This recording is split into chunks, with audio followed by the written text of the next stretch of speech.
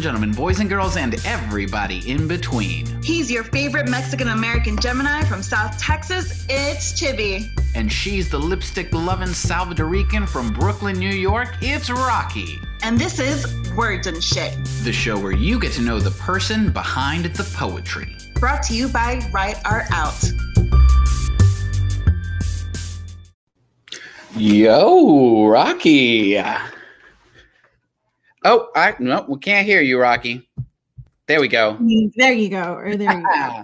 Yeah, I was going to say, you looking mighty fine and fresh with your little curls out and your eyebrows ready to get going on this episode of Words and Shit. Yes, I know. You know, I just turned 31. So yeah, I'm feeling myself. I'm feeling this age. I'm feeling great. But Mina, look at you. I love this cut. I love this. It's super fresh. Did you even put makeup on? Girl, maybe she's born with it. Maybe it's Mac. Okay. Yeah. But, you know, he had to look cute. I started my writing workshop yesterday. This 4-part writing workshop, and so I was like, got to look fresh on the first day of school. Okay, we got to look fresh. But wait, let's talk about. It was your birthday, right? It was my birthday. Yes. What'd you do? Tell me a little. What did I not do? I feel I've been celebrating for the past 2 weeks. Any other Pisces out there that are watching right now that have been celebrating for a whole month at this point? So yeah, it's basically kind of ridiculous. I think I was trying to celebrate the first week. The first week I was trying to celebrate my ending of my 30th birthday, right? I felt that was such a huge momentum moment in my life. And so I was not grieving, but saying thank you to it. And then welcoming my 31st, right? Mm. With literally Bad Bunny. I ain't mad at it. Because I think it's oh look, Brandy says happy birthday. I think it's so important, especially right now, to just take moments to care for yourself, right? For self-care and self-improvement, things that are just going to better yourself in this life, because it's so crazy. Outside of your birthday celebrations, what are some of the things that you've been doing to just kind of take care of yourself and nourish your soul, your heart, your mind, all the things? Yeah, well, I know it's my birthday season. I know you said outside, but I think what's been really heightening this, I guess, self-love for myself going into my 31st is that I've been not secretly, but I've been writing all these little manifestations as well as notes to myself. So I wrote a note to myself at New Year's Eve. I wrote myself at Christmas and from last year too. So I'm reading these notes back to myself and seeing how much I've grown. Right now I'm using it as a bookmark, but I wrote a little note to note for myself, even for my 31st birthday. Right. And I think that's so important to just reflect and be in my feels of when I was, who I was, and then who I want to be now. So I'm manifesting a lot of love, and a lot of love, whether or not be my family, within myself, or trying to find someone to share that love with me. Look, let's be honest. When are you not in your feels? Okay. All the time. I'm ready. I think I want to be in my feels when I hear our guests read his poetry. And then you, how do you do it? What are your acts of self-love and self-care? Because I know everybody's is different. So first of all, I don't force myself to wake up until my body says it's time to wake up. All right. Mm-hmm. That's just the luxury that I have right now, and I'm taking it. And then 2, I've really as a writer, I've taken a lot more investment and stock in trying to improve that. And I've taken a lot of workshops in the past year. A lot of workshops, which have just really just opened my mind to how much more amazing, how much more there is to this whole writing and poetry world.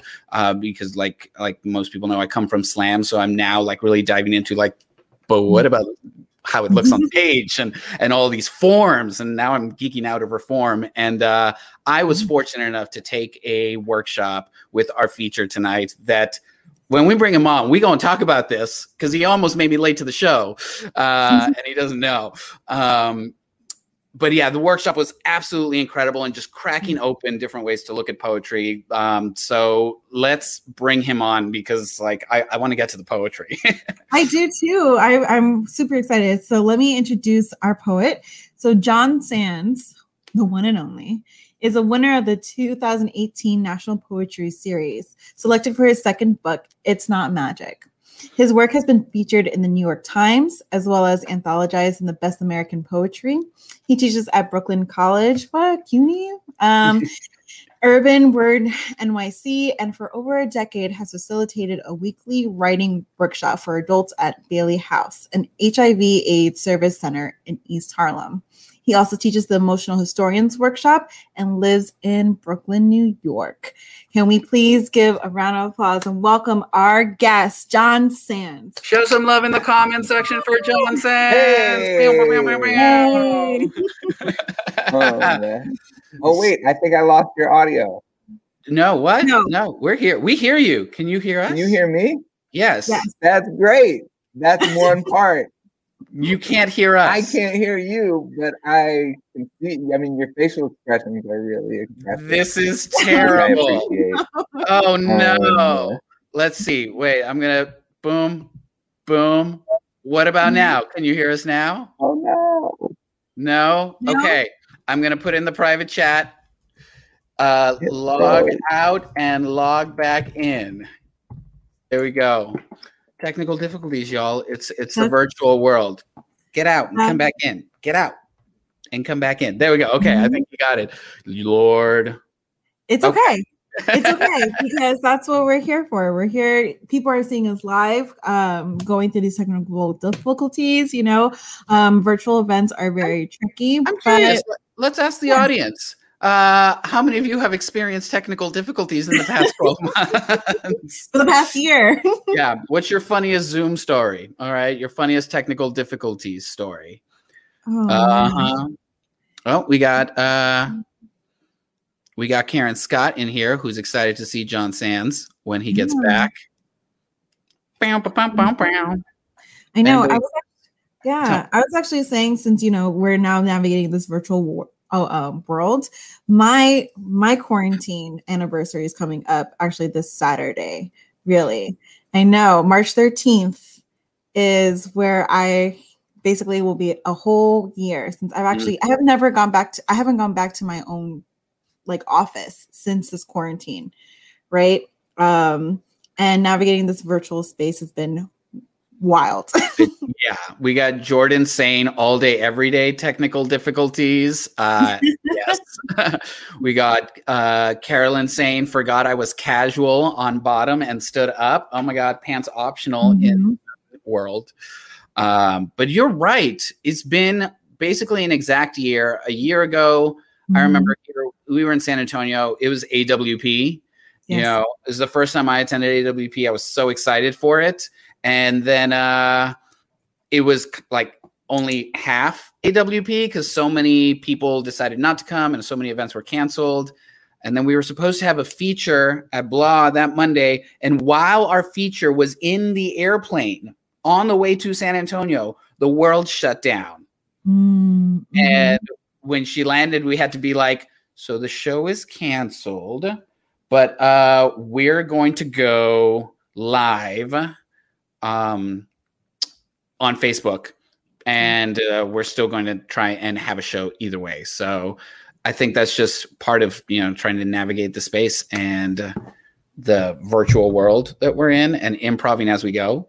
We are 100% improving right now, waiting for John Sands to get back. Yeah, I mean, that's not even, this is what happens. I just had a for those who don't really know, I actually do a lot of event planning for the college campus that I work in. So literally an hour before this event, I just had another virtual event with students and just students coming in and out, and we had to repeat the whole entire instructions and make sure they're on mute, make sure they're not on mute. And it's still, you would think after a year we would be okay with it, but here we are. But I'm actually really excited that because of these virtual spaces, we're able to really get to even know these poets, right? I really able to see John Sands, or invite poets, because I don't know if y'all know, but traveling is expensive, right? To bring in features. So I know that this is actually makes it more accessible for a lot of y'all, especially I know for even for me, and I get to see my friends and everything. I know Chippy. I feel like Chippy's just. I'm sweating bullets over here. Yes. Okay, But no, you're totally right. You know, and that's when one of the blessings about just having this virtual space is getting to know poets from all over the place, right? From everywhere that we wouldn't normally be able to. And he's back, and let's see if we can bring him on. Can you hear us? I can hear you. I'm so sorry. No, you're fine. Chippy was like, I could just see the like sweating over there. I'm just chill. I'm just like, we can talk. Let's go ahead, Chippy. We got this. My high blood pressure. I don't know. You all are pros. Thank you so much. I've switched rooms. That's really all I did. I switched rooms. I don't know what it was. You know, we do a sound check before this, and everything was fine during sound check, and then it wasn't. But it's good. We have you here, and I want to tell you my story. I'm ready. Because you almost made me late.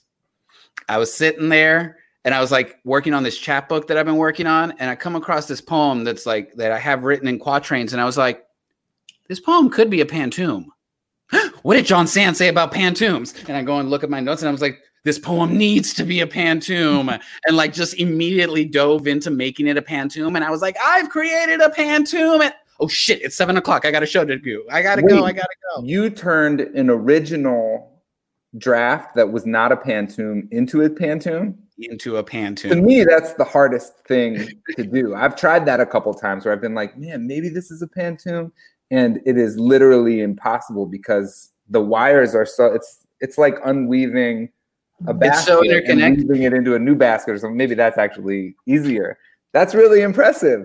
The poem wanted to be a pantoum. There was a lot of repetition already happening in the poem. The poem was about like a single moment in time and 47 things happening in that single moment in time. So like it wanted it. And I just didn't know how to craft a pantoum until I took your workshop. So thank you. And also you may have contributed to my excessive sweating. And I wish I could take credit. I didn't invent the pantoum, you know, I was really just a conduit. I'll take it. You gave it to me. Somebody gave it to you. That's the way these things go. But yeah, that's my story. Let's get into this, y'all. Let's get into this. All right. Chippy, do you need to breathe a little bit? I can breathe. All right, cool.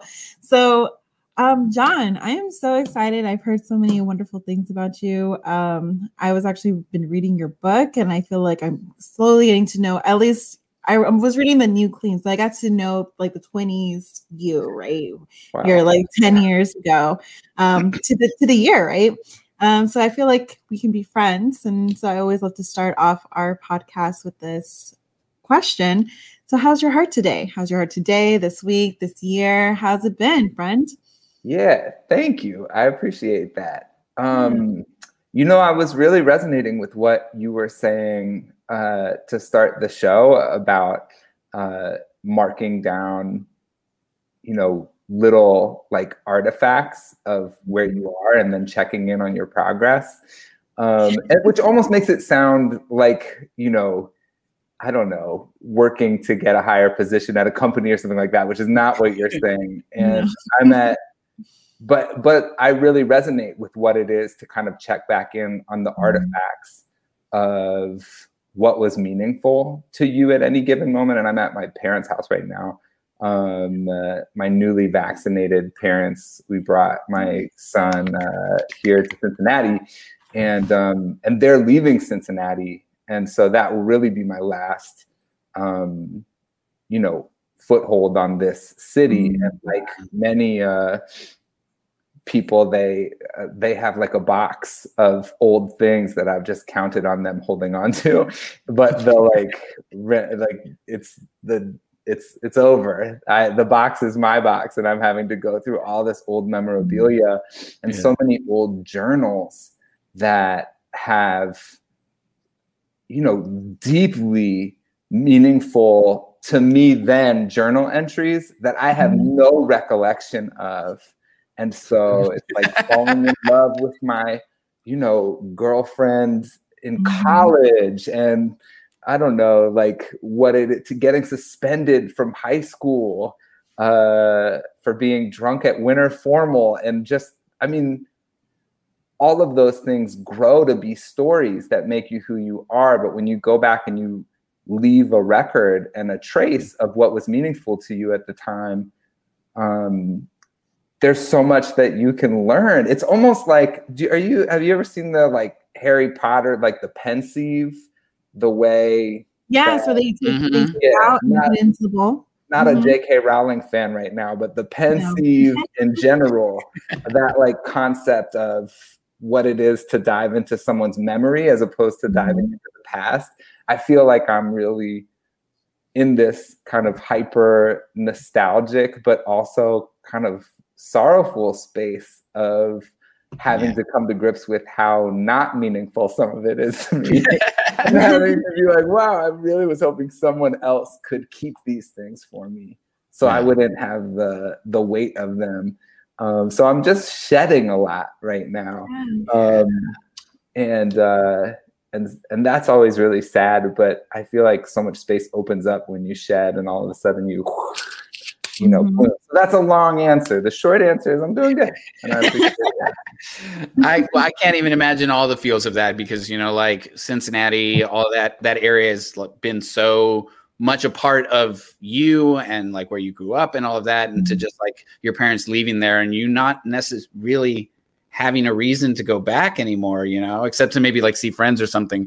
Karen Scott says, no more Ohio trips, ? Oh, no, don't worry. Karen Scott, great to hear from you. No. My wife, her whole family is in Ann Arbor, Michigan, which is close. And so I have a pretty good relationship with the Columbus poetry scene. And during non-COVID times, I've tried to, you know, see them from time to time, and we'll continue to.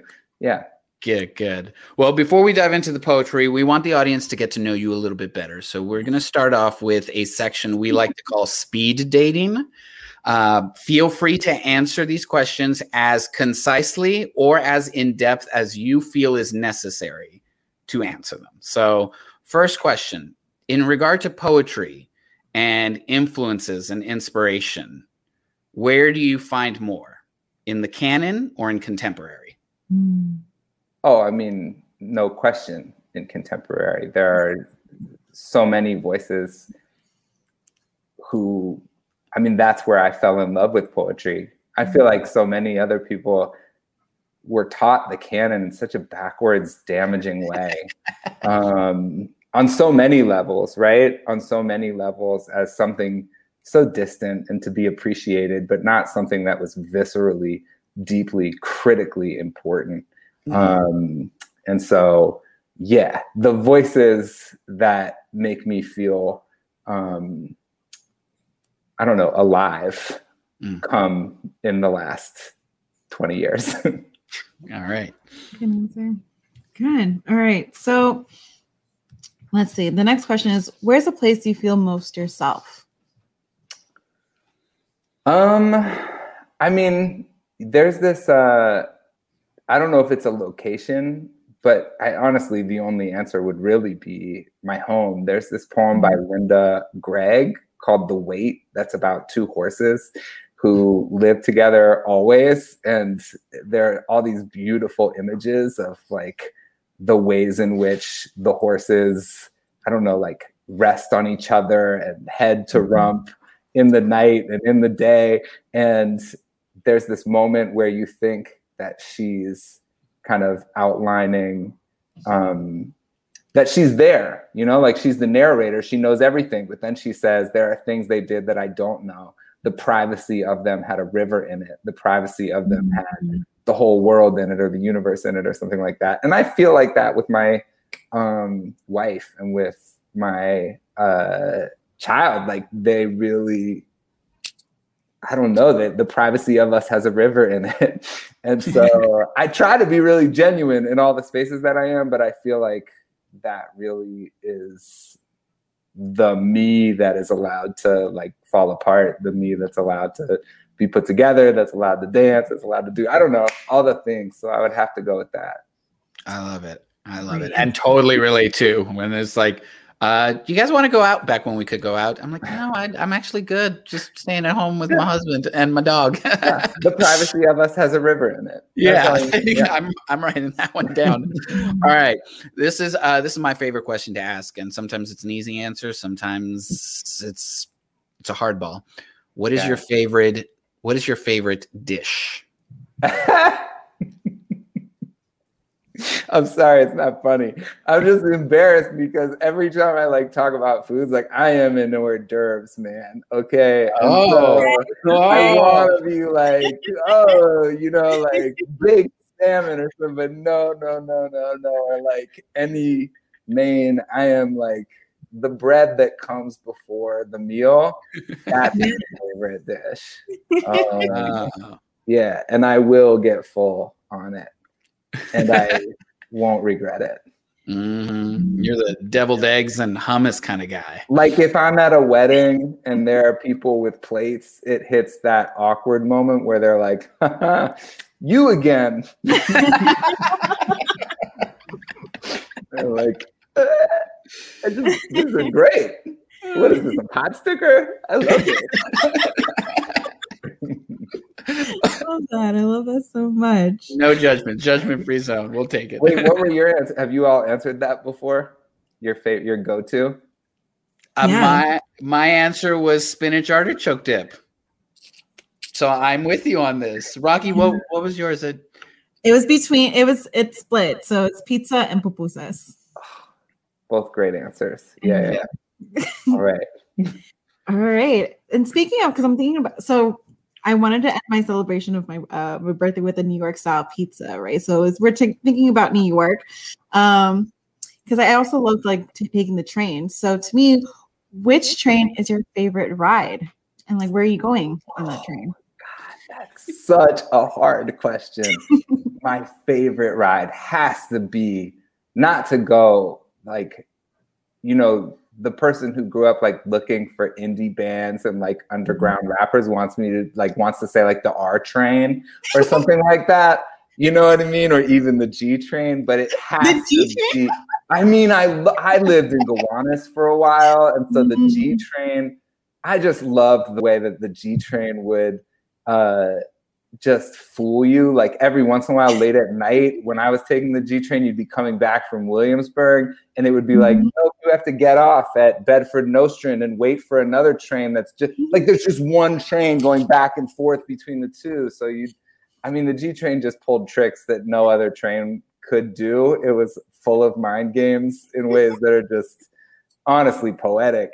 But the queue going over the bridge when it kind of rises up out of the tunnel, because we used to do Poets in Unexpected Places on the Q train, because they have this 15-minute stretch where you could go on with 8 poets, and it was just enough time that like you guys had Adam on, right?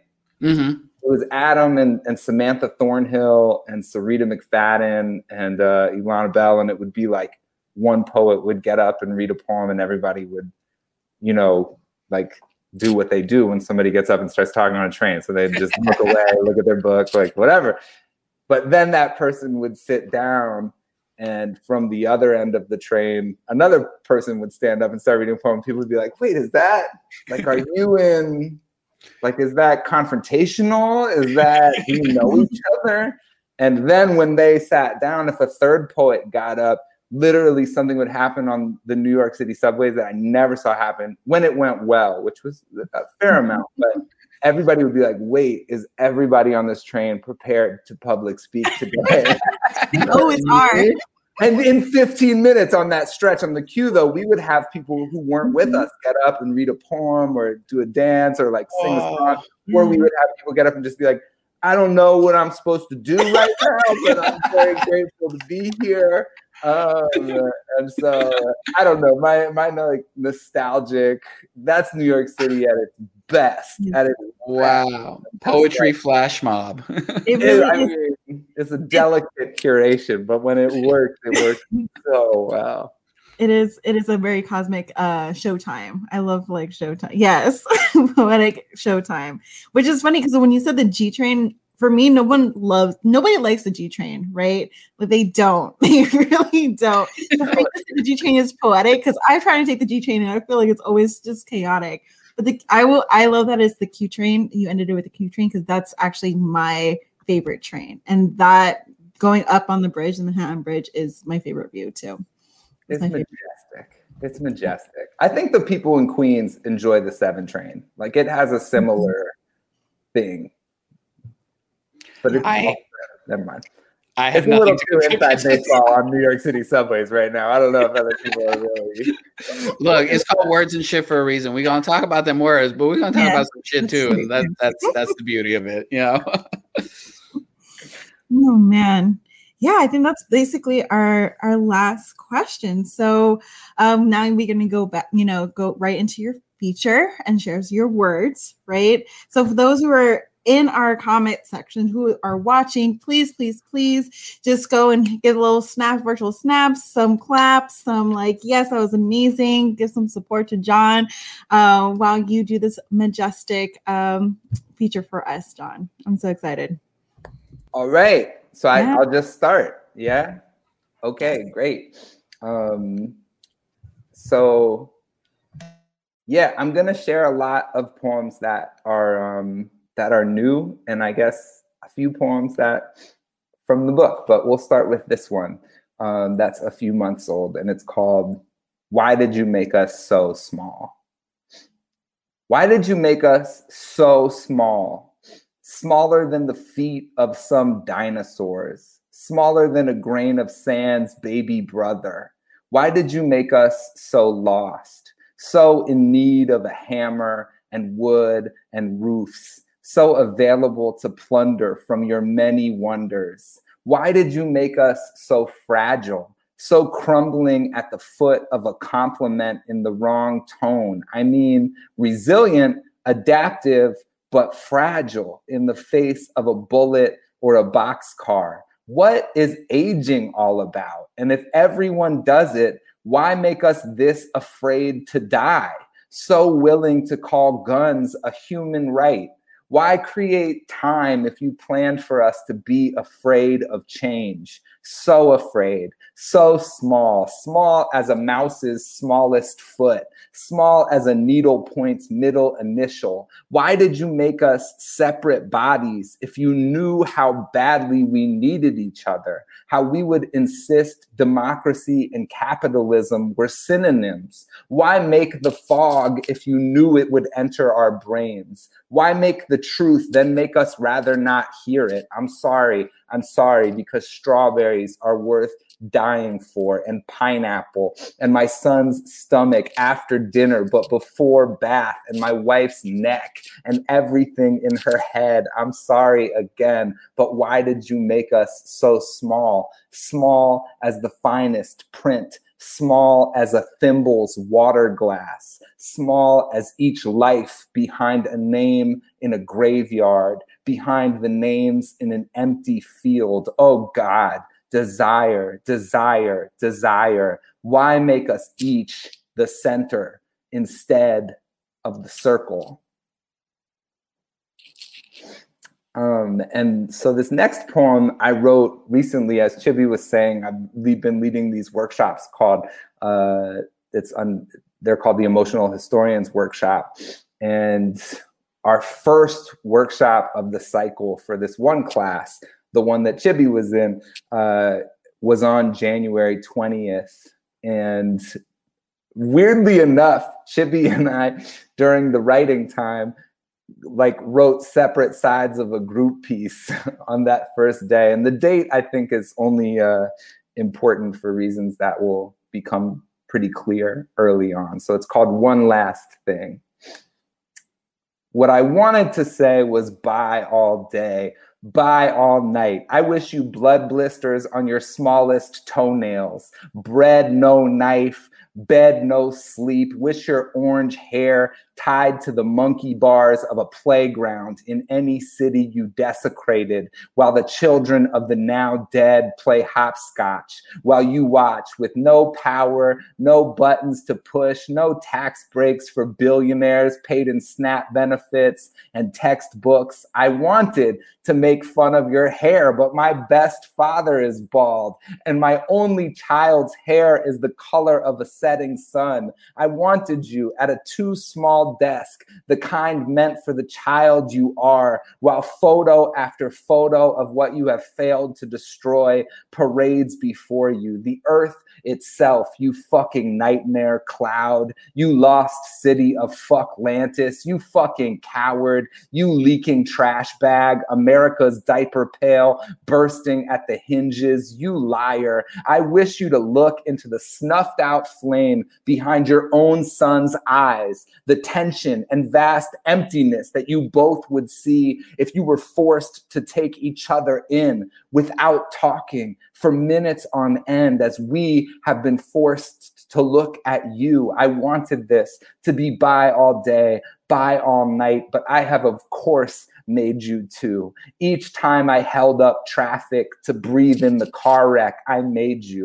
Each time I acted because I was afraid of losing what must be lost, my loves, my job, my life, which all must go sometime. Hallelujah, all must go. Each time I thought safety was borders and not bread. I wish you gone, I do. I wish no child to have your face to admire, your words to mimic, your small kernel-sized country to claim as their own. You are the president of nothing, the beloved of no one. Put your ear to the outer space of one shell and listen to all you will never be. You are smaller than a dust mite in a forgotten coal mine, the clippings off a dead man's toenails. You're a fucking punchline, and no one is laughing at you or with you, but always in the next room where you are not allowed to be because you think you are each room you enter. You are no room at all, a lonesome dagger, a tooth in a dirty sink,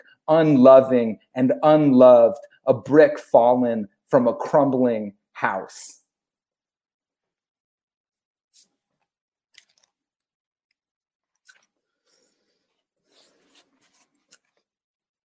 Thanks. This poem is called You Know How You Try to Say a Thing. You know how you try to say a thing and think how you're going to say it and what you're saying all in one moment? You know how you'll be sad and just accidentally try to make everyone sad, and when it works or doesn't, it doesn't change anything? You know how you want to make this complicated so that you can think more? It's a real thing to love. You know how you build bomb shelters just to hide when the going gets medium? Bombs love that. You know how you think you're vulnerable, but you're just sharing too much? You know how you don't say how you feel in order to look complete? And then you're invisible.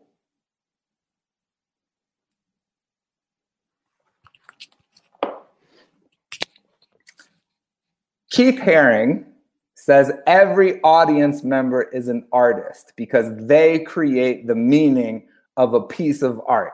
Or he said it in the past tense because he was alive when he said it. And now he is a thing that we have all agreed is called dead.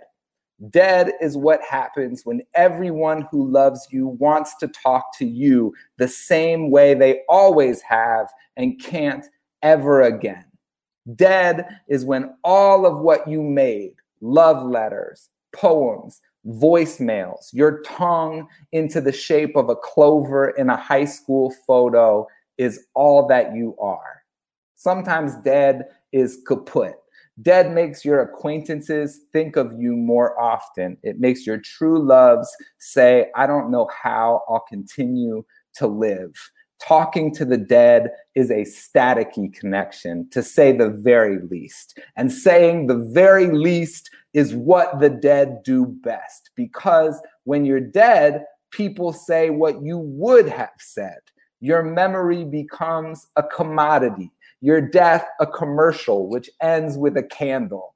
I speak to the dead with my yearning. I can write to the bottom of a lake.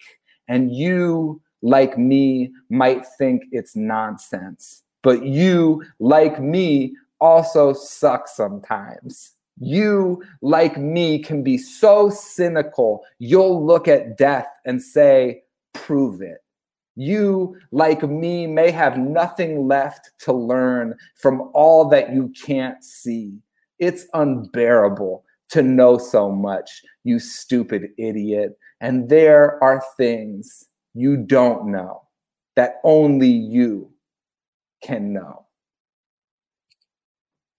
Thanks. And so this is my last piece, which is, I think, the second to last piece in the book. And I'll just say this. I wrote this at a very specific time in my life where I felt as though the work I was making was braver than the life that I was living. And I had this one experience where I was at the old Urbana Poetry Slam, which at that point wasn't even at the Bowery Poetry Club anymore. And there was an incredible, night of poetry. And it was one of those like poetry nights where there's a DJ playing between each poet. The whole thing was a party. The DJ was Rico Frederick, who was an incredible DJ, incredible poet. And I had this experience there, and it was kind of in the tapestry of all these other things that were going on in my life at the time. And so I remember, just like not being able to shake it. And so I woke up the next day and this was what I wrote. I threw my hands from my wrists because I liked the way the beat sniffed around the speakers like a dog searching for the right place to shit.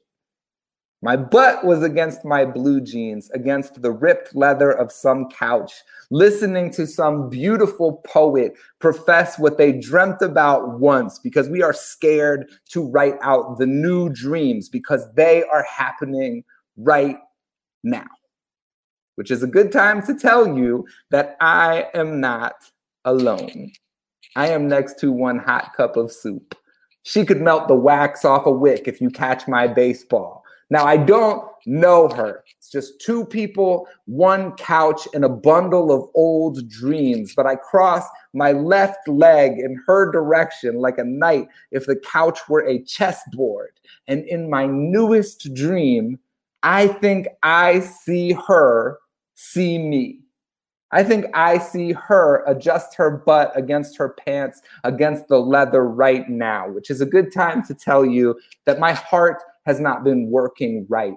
It's a cold bowl of wax. It could freeze the juice off a mango. I have been carrying this pistachio in my ribs for months. I have been trusting people only when I write about them. I have been straight to voicemail. I have been sewing a dress from all of these books and wearing it to my one-man prom. And I don't know what her hair smells like, but I want to. And I don't know what her mom's name is, but I want to send her an email questionnaire. I want to reach my arm to the right now, which is a good time to tell you that she is actually two ladies, and only one, I got an email that said she only knew me, but she loved me. And then I got an email that said something else.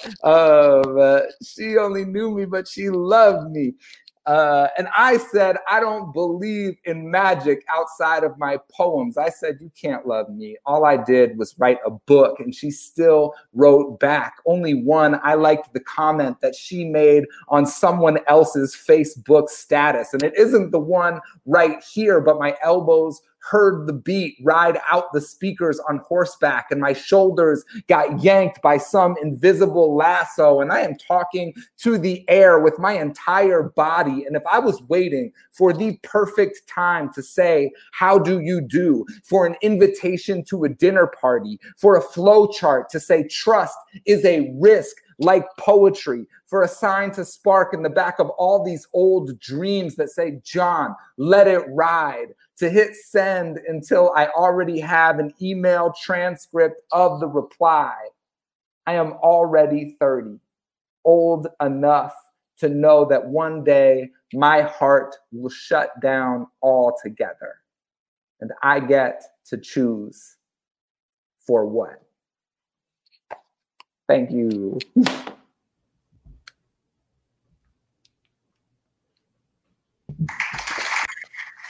Oh, was that sound effects? That was incredible.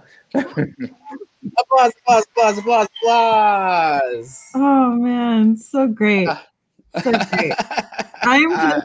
I'm like, I don't know. I get so emotional. I definitely am always in my feels. That last poem really got to me. I think it's not just only your words, John, but the fact that you smile. You have an amazing smile. Yeah, so you do this poetry and it's like your cheeks, like the words and what you're feeling are definitely reflected on your cheeks. And I love it. I love it. It just makes me really warm inside. That's great. I realize it only when my face starts hurting. And I'm like, that's enough. I've said it before. One of my favorite things about this show is watching Rocky backstage respond to the poems that are happening, because it's an experience to watch her respond. So I feel so grateful to have. I mean, Chibi, I know you come from performance poetry backgrounds or just rooms that value orality, and I just feel so grateful to have come up in like open mics and slam scenes that have really cultivated our ability to naturally affirm audibly, because it makes every performance a group piece. It really is. Yeah. It really speaks to the uniqueness of every moment. So I'm the same. Even when you guys were giving your opening monologue, I was backstage going, yeah. Oh, I like that. And we're gonna write that group piece, okay? And I'm gonna find a way to New York, and we're gonna perform it for one night only at the Bowery. I don't know. I'm manifesting, okay? I'm throwing it out into the universe. That's how. Or on the train, on the Q train. That's what I wanted to do. Or on the Q train. Oh, the Q train wants that piece. Yes. The Q train wants a group piece. You know, just dissing 45. Yeah. But you have a lot of there's a lot of curiosity in your writing, which I really, really love. And there's something that I've been curious about.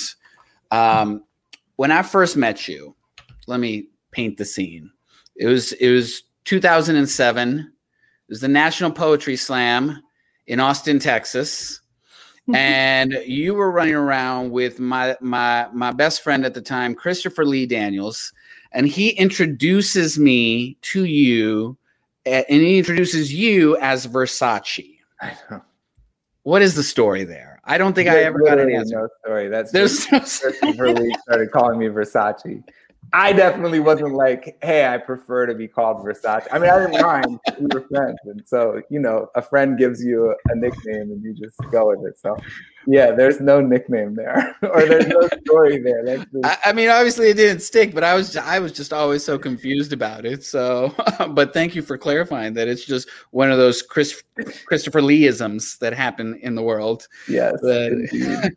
Well, then let me ask you about Slam, because again, that's where I first met you. That's my background. It sounds like that's where you came up through with like this performance kind of spoken word aspect. Yeah. When did you make the decision to I don't know if it's like a decision, but that leap, right? From spoken word and slam to like academics, right? And poetry and the written word. Like, what was that leap for you, or what was that transition for you? Sure. I think the very first year that I was writing in Athens, Ohio was probably 2006.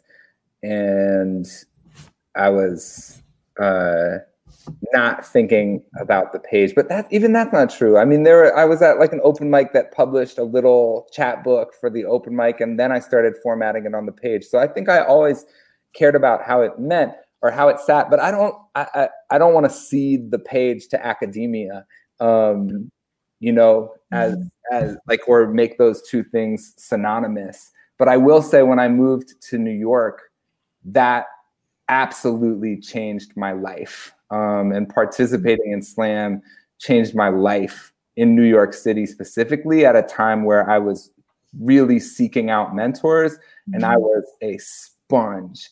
And, you know, I don't think you can really overstate how many, I mean, this was a time where I met so many of my best friends, where I was like 4 nights a week at open mics. You would have the Louder Arts Project on Mondays, Urbana on Tuesdays, the Nuyorican on Wednesdays and Fridays. And there were always little events that were coming up. And so honestly, anybody whose writing I loved, I asked them, you know, can I get 5 book recommendations? And I was devouring books.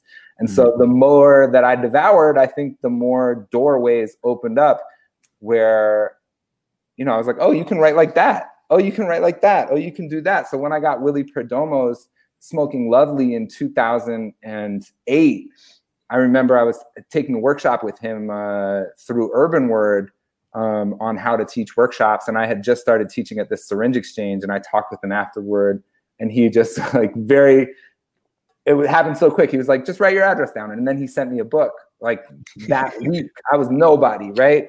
And I read that book, and I was like, oh, you can just write about your friends. You can write about your relationship with your family. And I think, you know, and again, I don't think any of this is academic. It's that I was participating in spaces where, if you think about all the things that you are, you know,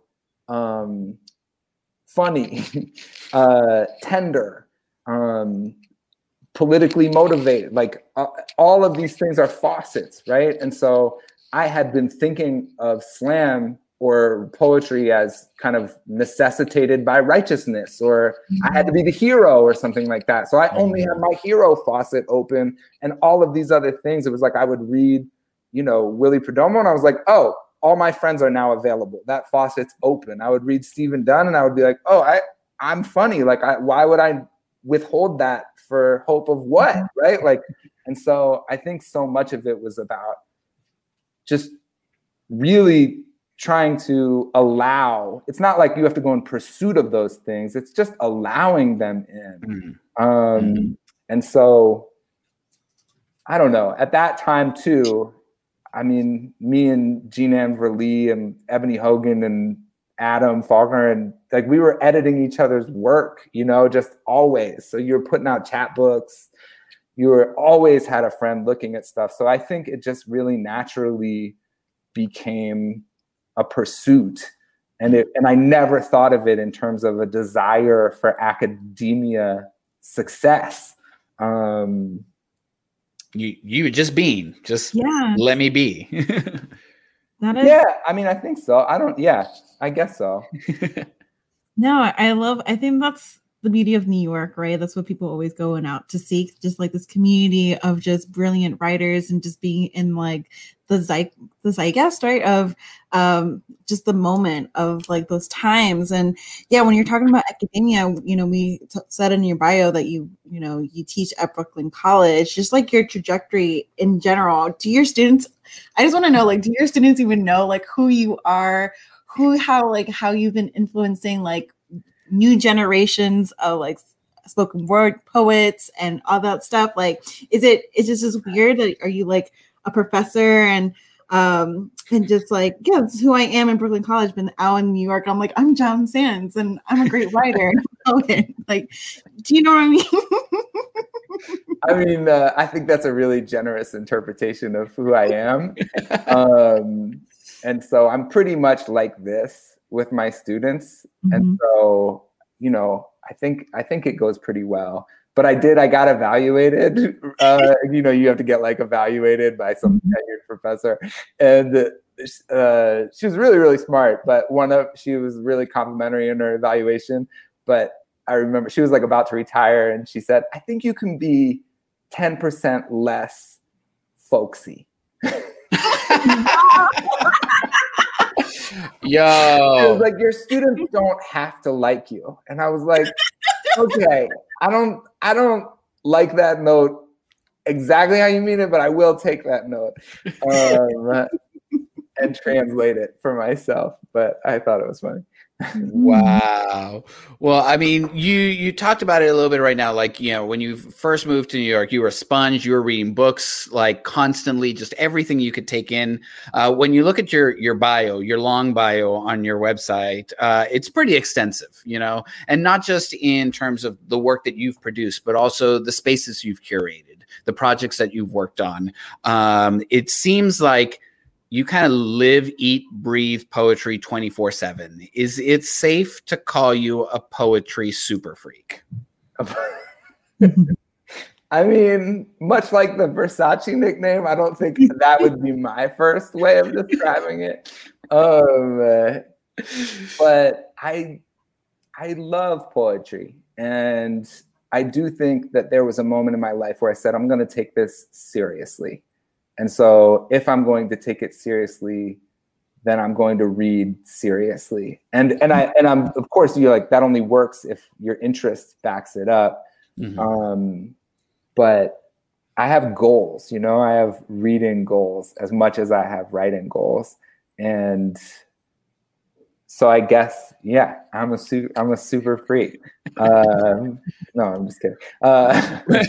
What was, let me follow that up real quick. What was that? What has been that arc been like? Because like you said, like you said, like, I'm going to take this seriously. Right. So where was that kind of like arc of that transition, or that moment of like, oh yeah, poetry, that's cool, to like, no, poetry, that's what I'm doing for a living, for life? I mean, I moved to New York City with that hope in mind, and was immediately humbled, you know, like showed up at the Bowery Poetry Club, got 8th out of 8 in a slam that I was not robbed in.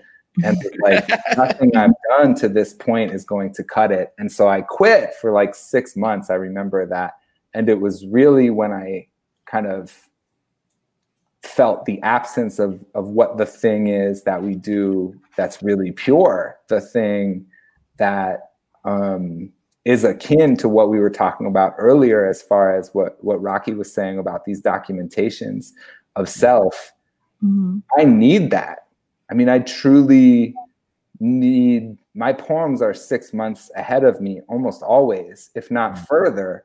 And so oftentimes what's coming up in them are things that I am refusing to look at, or things that I'm finding ways to not grapple with. And so that's not to say that they're therapy, right? I think Mahogany Browne said it's therapeutic, but it's not therapy. But it really is such an important piece in how I understand the world. So I felt the absence of that, and specifically through community, and what it is to have that be something that you do with people, what it is to hear other perspectives, but also to hear your own voice in a room, and you know, experience what it is to articulate when you're nervous and scared of what it is that you even have to say. That's such a critical component. So I went back in search of that, and it really opened something. I was not gonna slam at all, and then I kind of did like a last chance slam that year, and it could have gone any number of ways. I just ended up sneaking onto the Louder Arts team, and it really, honestly, but then once I did that, I was like, I am going to really try to dive in head first and do what I can to create spaces then. Mm-hmm. And so, I mean, it's a lot like those workshops. It really, things like poetry or Poets in Unexpected Places. And these are not just me, right? These are real collaborations with people, or Super Duper Fresh, which is this open mic with Mahogany Browne and Jive Poetic and Adam Faulkner and Rico Frederick that we run in Brooklyn. You know, I mean, these are things that come from a need, a personal need that you hope is a communal need, into which you grow, right? So I remember sitting at, you know, we were all getting lunch or something like that, and I was lamenting a lack of open mics that felt kind of like listening, good open mics that you felt like you really had to bring something you were proud of. Yeah. And they all agreed. And then Mahogany was like, let's do it. It's called Super Duper Fresh. And I have a venue. And we because she's a magician. So I don't know. That's a long kind of sprawling answer. But I really have tried to be available to, I don't know, to what I need and to try to build it, and always with other people.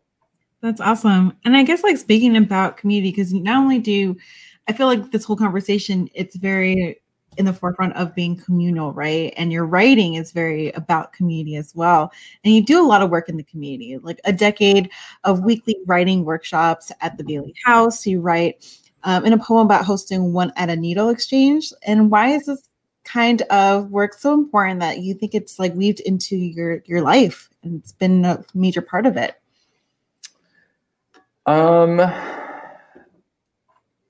That's such a good question.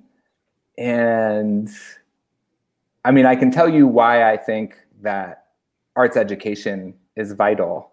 Yes.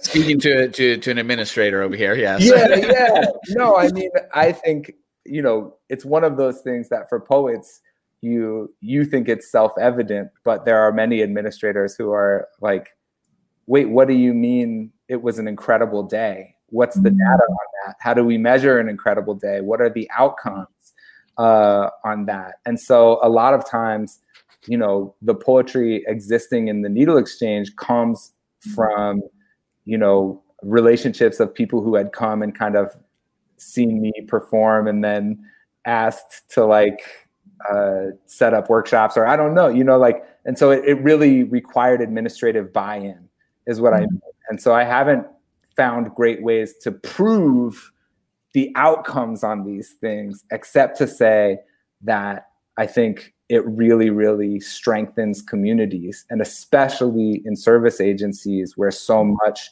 of the groups that are incentivized are support groups and necessarily, right? Like support groups, overdose education, so many other really necessary programs. There's something different that happens in the exchange of story. Its lack of necessary outcomes is, I think, at the center of also why it's so successful, because it's a breeding ground when you bring in the right poem and somebody reads an Araceli Girmay poem or an Aaron Smith poem, and that art takes the first step of vulnerability, and you say, hey, we have 45 minutes now where we're really going to talk about all the things that makes us feel. And the artist kind of opens up the room for us. And then, of course, it's just such a necessary and obvious next step to say, how do you feel? Don't you have something to say? And when you make space for people to say what they have to say around other people, and it's an exchange, that's how relationships are formed. That's how communities are formed. So it's not necessarily, I don't know. I wouldn't be able to say like, oh, this person who struggled with addiction doesn't struggle with addiction now. But that's not the point of it. The point is that art is a human right, and making space for art to exist solidifies communities wherever they are, whenever they are. And you've continued to make space, for those communities. You've been able to really adapt in this new virtual COVID world that we're living in right now, and have really kind of embraced what you can do with virtual.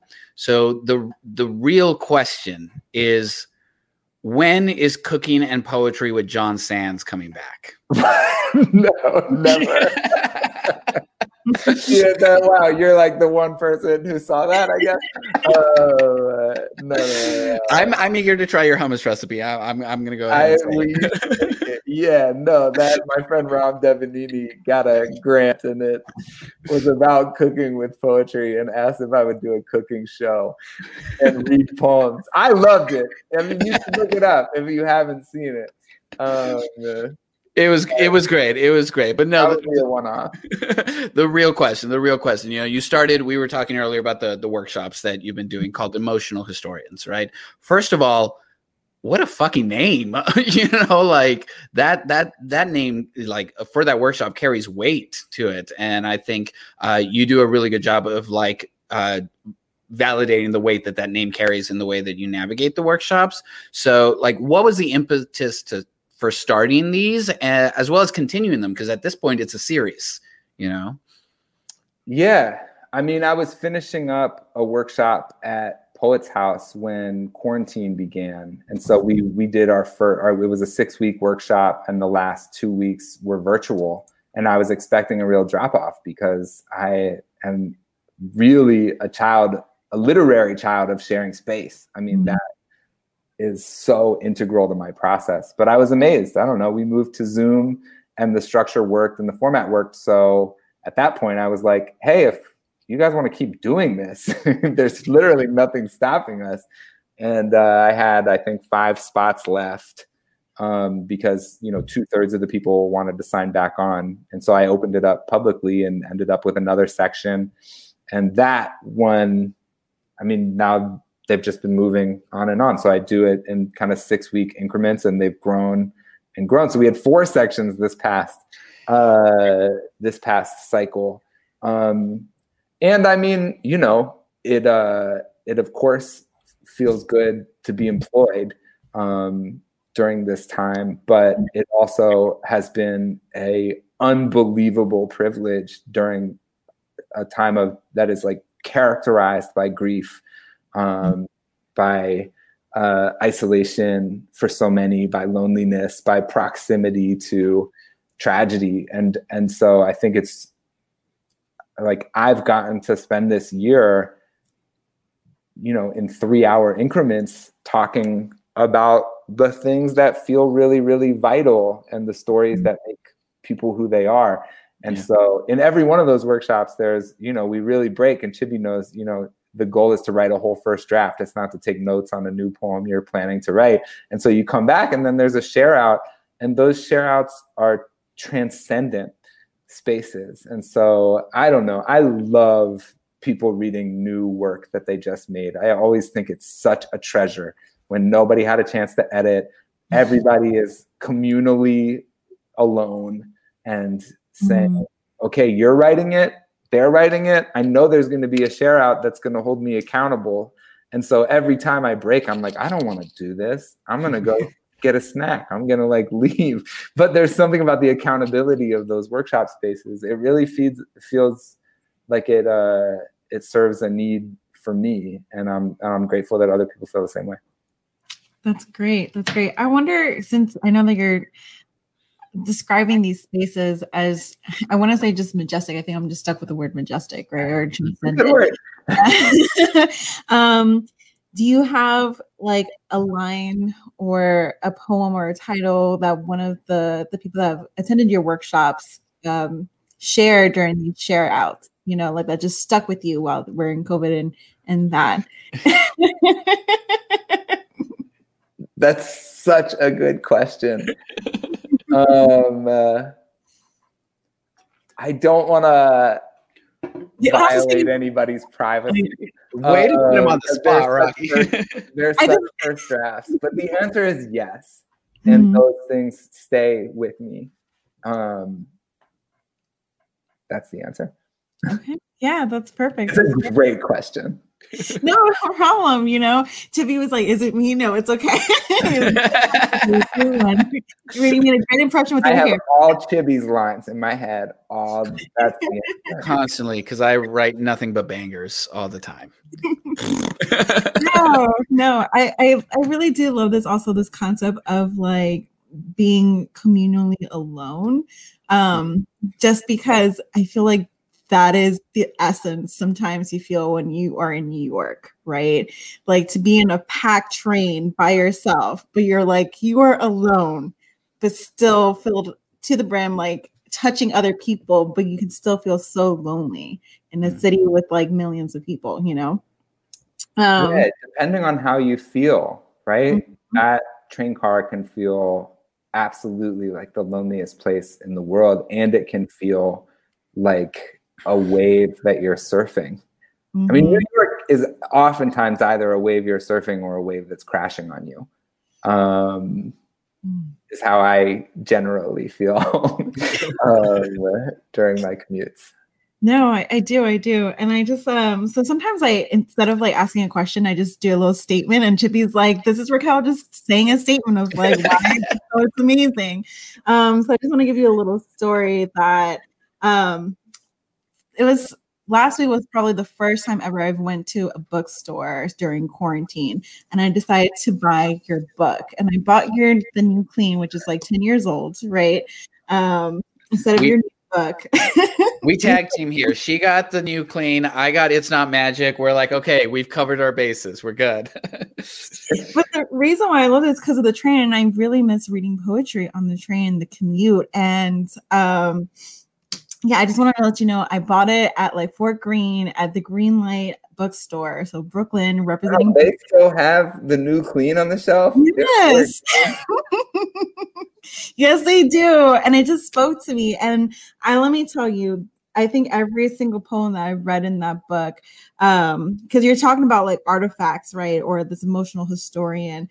For someone who's never, really read your book like this, I think I see myself as someone who just moved to New York like 3 years ago in these pages. And I just want to know, like, have you reread your book, like your works?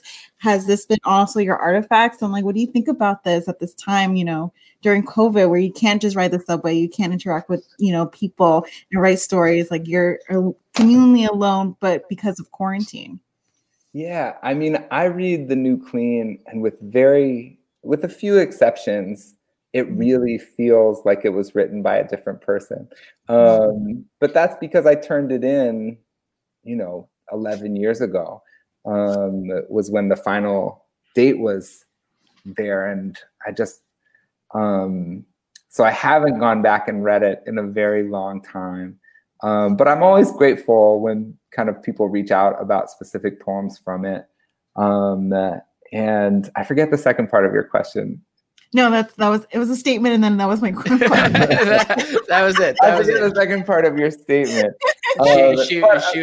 But honestly, well, I'll say this though, like, I oftentimes I've put out 2 books, and with both of them, I've really felt like, okay, these are not going to be perfect. These are going to be really flawed in so many ways, but my job is to make it the best that it can be, like the most accurate representation of me that it can be right now, and to really feel grounded on like, that's the only criteria that there can be. If you're putting something out, it's a snapshot, it's a moment in time for you. And so I look back sometimes at some of the heartache in there, and I just have much more perspective on it, or some of my like phrasings where I'm like, that's not really you any, like, you know what I mean? Like, and so there are all these little things where I can go back and I can certainly pick them apart. But I feel grateful to,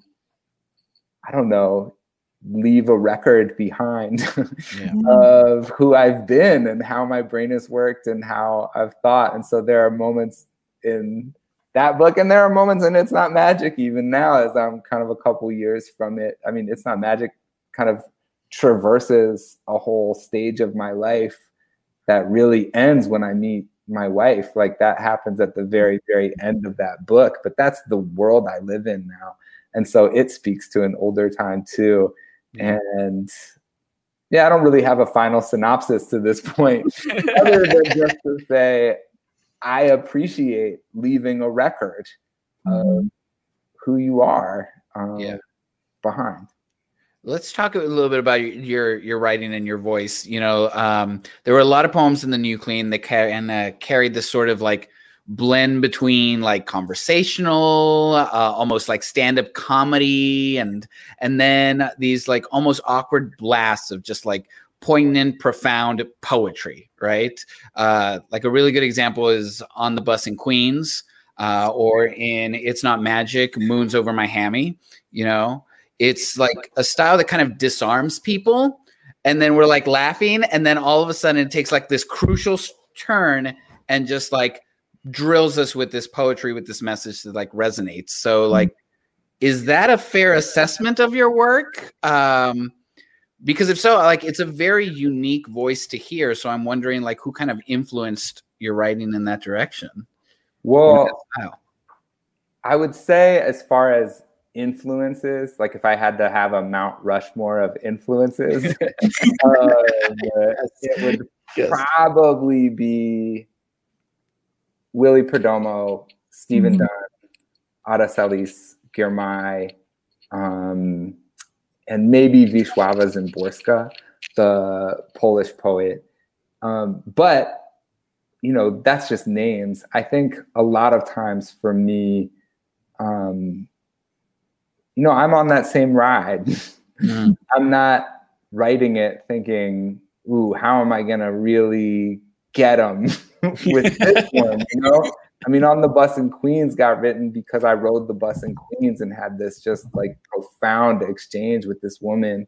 And then, you know, I was like teaching out in Jamaica and then got on the A train and I was doing 30-30. I probably wouldn't have even written it had I not been, right? But I was like, let me just remember that.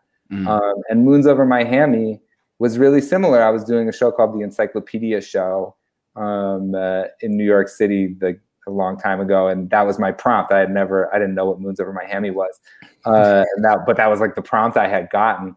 And so, but I guess with a poem like Moons Over My Hammy, you know, I had been thinking so much about my high school self, and I had felt like there were so many storylines about who I was that were that I just never thought about, but they were also unreconciled and untold in who I was. And I was having these moments in my adult life as I was, you know, looking for love or trying to grow and maybe you've had this too, where you'll be like, oh, I'm a 30-year-old, but now I'm a 14-year-old and it happened like this and I can't explain why. And, you know, I think when stories you've wanted to tell find their surprising beginnings. Like there's no reason why I got Moons Over My Hammy, which is Denny's breakfast sandwich. I never ate at Denny's, but I was like, but I did eat at Waffle House. So I was just like trying to write the poem. I was like, I know dick about that. I do know that I was like at Waffle House with these people. And then that happened right after like this person said this to somebody else. And then we made this awful like senior skit, and then my best friend and I like got in a fist fight and locked ourselves in his like dad's room and said I love you for the first time, like while we were crying, right? Like all of these floods of stories can kind of come in. And when you're writing and those things and that's happening, I truly am trying to get out of the way. Like that's the goal, is to get yourself to a place where it's coming. And so I oftentimes as I'm writing it, I'm like, where's the story? Like, where is this going? It feels like a roller coaster, and your job is to be playful, patient. But then once you see what you sat down to write, if it actually presents itself, which sometimes it doesn't, right? Then you have to be ruthless in the pursuit of discovery, in the pursuit of saying whatever you sat down to say out loud. So I remember I was interviewing Hanif earlier this year on P's and Q's, and he has this unbelievable poem that begins with I'm gonna get it wrong, but it's like people arguing about pizza outside of his window in Columbus and like the lack of cheese. I'm so sorry, Hanif, if I'm getting it wrong. But it like then it ends on like a real grief on the dissolving of his relationship. And I was asking him about like, so when do you know that the pizza thing is a poem? Like, did you know? He was talking about being so fascinated with the pizza. And I was like, did you know then? And he was like, no, I knew when I sat down to write it. Like right when I put the pizza thing on paper is when I know that there's something there. And so I think a lot of it is sitting down and not judging your entry points. Yeah. And so many of my entry points are just silly. right? Like they don't make any sense, but I'm not trying to be silly. I'm trying to figure out what it is that I have to say, because it's right now, it's this, you know, it's a fist. It's nothing. It's unarticulated, and yet it's so powerful. And honestly, an unarticulated fist is dangerous. And so I think, at least for me, right, that's true. And so much of the writing process is being like, whoop, can I pry that? Can I pry these fingers open? Can I know what's actually here? And so, I mean, you can't really talk about that without talking about shame. And so oftentimes, you know, shame is a huge component of my work. And it's not to be, you know, brashly approached. Shame doesn't really respond to that. Shame has to be coaxed. Shame has to be romanced in so many ways to find its way out. And so I try to use all the tools at my disposal to just get there. Because you want the story to be that you just walk up and say what it is that you have to say, but your body has other plans so many times. And so I guess like poems like those, I'm just going for the journey. And then honestly, I'm taking them to an open mic, right? And I'm reading them and I'm seeing how it feels. If I go to an open mic and it feels bad, not any open mic, right? But if I go to Super Duper Fresh, you know, we build a room where people will be honest with me, where people whose opinions I respect. You know, if I read a poem and it's a dead line, I'm like, okay, I got to work on that. And so there's a certain scaffolding before it comes out in a book that does feel very communal, where not to just keep bringing it back there. But I mean, these poems start quiet and private and humble and yours. And that's really the only way that I think you can get to say something honest, is if you're sitting down and being like, this is what I'm going to say to all of them. Then my body's like conservative, conservative, conservative, conservative, not politically conservative, right? But like, just like, no, you can't be vulnerable. You just said like 17 things that I think I need to get tattooed. It's just basically just the way that you write, or just like the ideas to like live by. Really, right now I'm just been writing like not judging your entry points, and I even think that it's not only being applied to your writing, but even to your life too. You know, going back to, you know, these artifacts, like, be kind to where you want to start your life, or where you want to, you know, start over, because it's sometimes hard, and don't judge yourself for it. And I think that's beautiful. Yeah. All right. Well, final note. Let's get personal.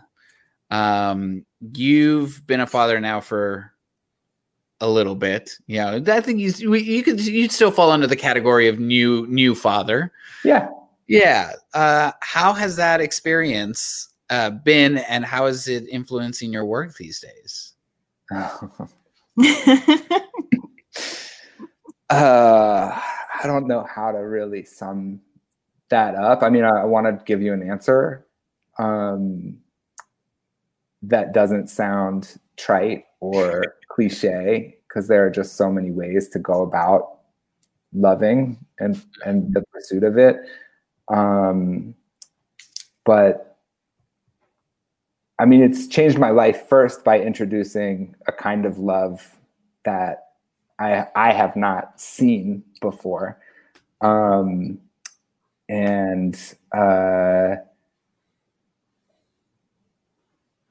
I honestly have so much less free time that I don't have that much, you know, like, it's influenced my work because I think a lot about him, and I think a lot about, you know, like the person that we want to raise. And Maggie and I talk a lot about that.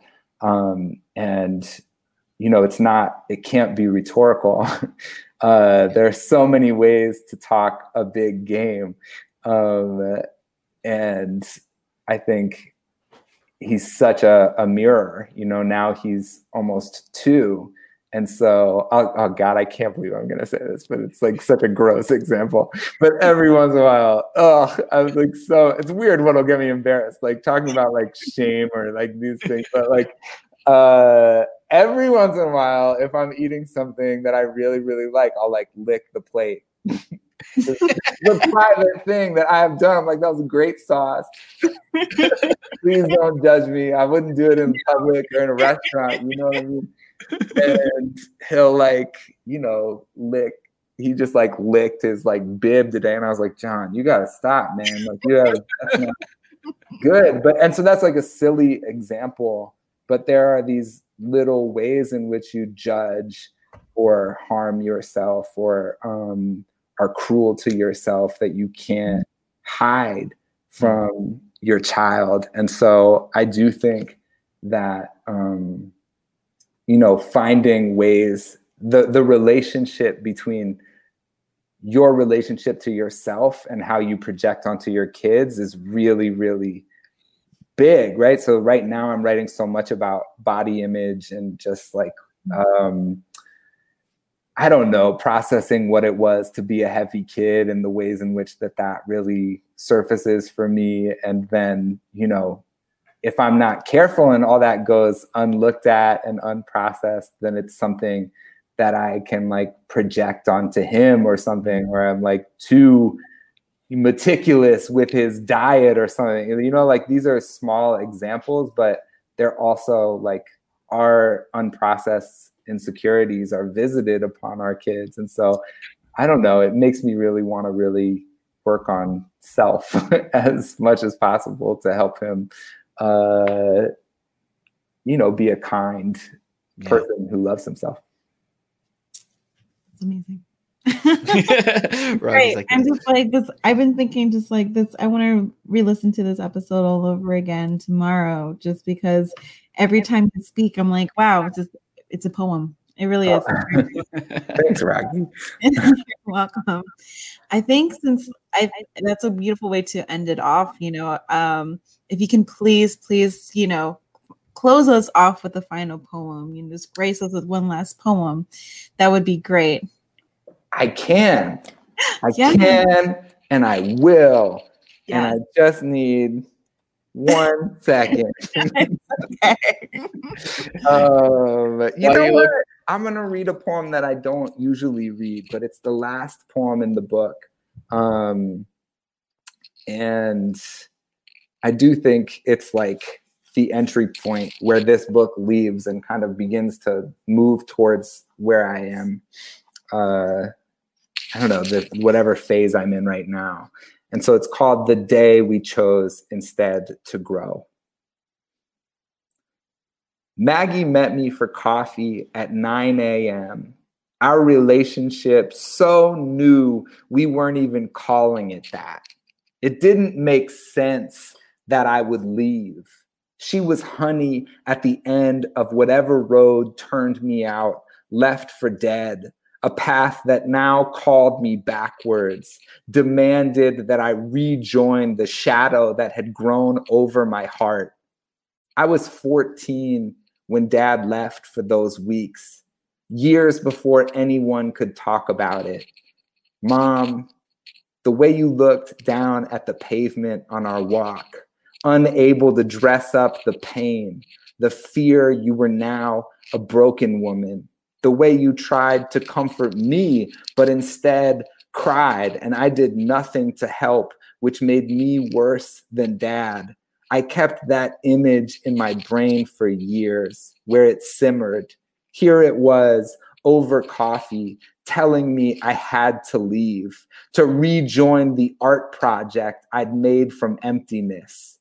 Maggie could have slapped me and been justified, could have brought up the gates, sunk into her own rot. She rubbed my hand. She bought me breakfast, put 2 lips on my neck and told me it seemed hard, that maybe I could explain it later when it was less difficult. That was the day the Bengals lost in the playoffs and Daniel died, and I couldn't move on my bed while she packed my lunch for a reading at a high school with a friend I'd already lost. It's a lot to even write it. I remember her taking off my jeans, sliding on my sweatpants. I remember the 2 sandwiches I watched her make. I remember how she kissed my forehead the way you might have when I was young. I remember knowing I didn't need another mother, but seeing through the fog how lucky I was to know her, how she chose to keep me, how facing an old headwind, I chose it too, how small I was then.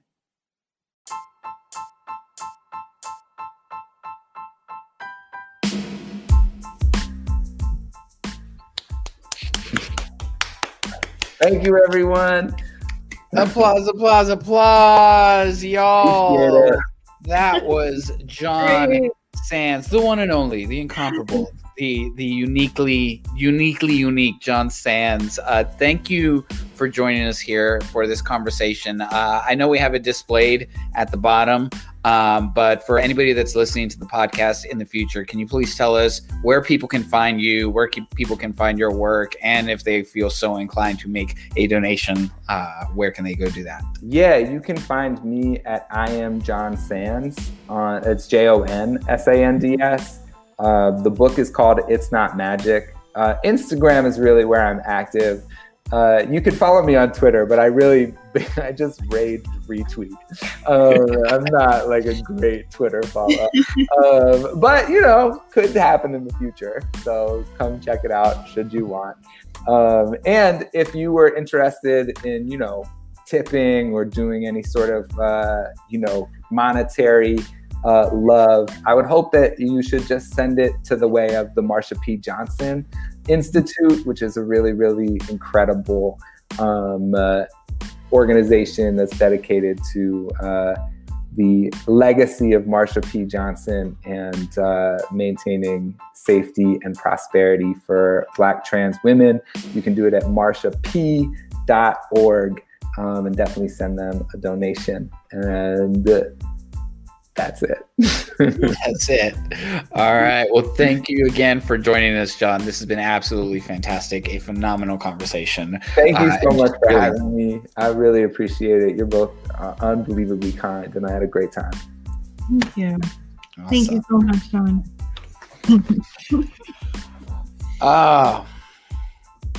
Yeah, wow. I'm definitely re-listening to this episode as well. Yeah. I'm definitely going back and re-listening. I was like, I'm not taking enough notes. This man is dropping wisdom.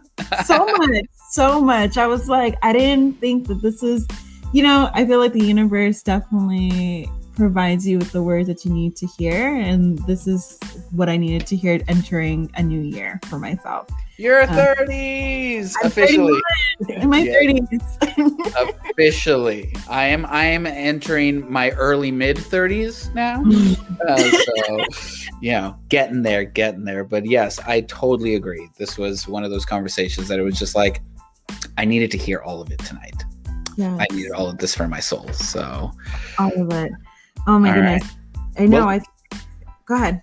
No, you go, friend. I know that every time we always try to figure out how to wrap up or reflect each podcast with like one word or the words of the night. And I think to me, I'm still so much about like these artifacts, right? Looking back on this emotional historian and artifacts as well. And looking past of entry. I'm so fixated on this like entry points, right? Oh, that's the key right there. These entry points that just unlock stories where you're like, I didn't know that was in me. Mm-hmm. Damn you, writing prompt. Oh my goodness. How about you? What were your? I'm totally there too with the artifacts. I feel like every time I pick up like something that I wrote from forever ago, I'm like, holy shit, that was a moment in time I forgot about. Like that happened to me, and when he was talking about the old journals, like, oh Lord, it's almost painful sometimes to go back and read those journals, but then you're reminded just like how far you've come as a human being. So I definitely love that. I'm gonna sit with this one for a while. I don't have a word. Audience, those of you who are watching, do you have a word? How would you sum up tonight's conversation? Because that was a lot. So we have Jordan over here who said NYC is either a wave you are riding or a wave you are crashing in. Legendary. Mm-hmm. Yeah, For me, it was the relentless pursuit for discovery. I think that was the phrase that I was just like, wow. I mean, we kind of started off with really a great. I'm like still fixated about like the privacy of us has a river in it. I know that's not his quote, but like to sum up. Okay, we could go on. Let's thank some people and let's get on out of here. Thank you so much to the audience who has tuned in tonight. Wherever you're tuning in from, whether it's the Right Art Out Facebook page, the Words and Shit YouTube page, or thank you to Right About Now for allowing us to broadcast on their page to help expand the reach and get more people to know these amazing poets. So thank you to the audience, and thank you to our production crew, Dominique, who's always holding it down in the back, our production assistant, and Chris Conde, who produced our music. And if you are tuning in for the first time, Rocky's going to tell you how you can find out more and stay connected with us. Of course. So those who are tuning in right now, you can definitely follow us over here on the little banner at IG and Twitter. It's going to be at Words and Shh, right? Please subscribe, rate, review, wherever you, and then, yeah, definitely follow us. Give us a follow. Tell your friends to follow us. You know, we're on social media. We just hit our milestone of like 250 followers. Like 3 weeks ago. So we really can't do this podcast without y'all. So please share. We're here. We appreciate y'all every single week coming in. And if this is your first time, or even if it's not and you've missed previous episodes, you can watch all the episodes on YouTube. They are on our YouTube channel if you want to watch. Or if you're the kind of person that likes to put in headphones and do chores while listening to something amazing, we're available wherever you get your podcasts. Okay, this episode, I mean, if you're listening to it on your podcast, you know this, but this episode will drop tomorrow morning on our podcast. So wherever you get it, look it up, Words and Shh. Next week. Yeah, so next week, definitely. I'm sorry, I was just looking at Dominique, who's our production crew. She corrected us. She was like, we just hit 300 on our IG. Hey! All right, we'll take it. Thank you so much for y'all. For next week, basically what we're going to do is we're going to bring in one of our dear friends, Jay Ward, on March 18th. Please tune in. Same time, same place. And have come ready. Just come ready to amazing poetry. Come get to know the person behind the poetry. Jay Ward is an amazing poet out of the Carolinas, Southern Fried fam, an overall good guy and ridiculously talented. So we can't wait. But until then, y'all, stay safe out there. Stay safe. We'll see you next week. Bye.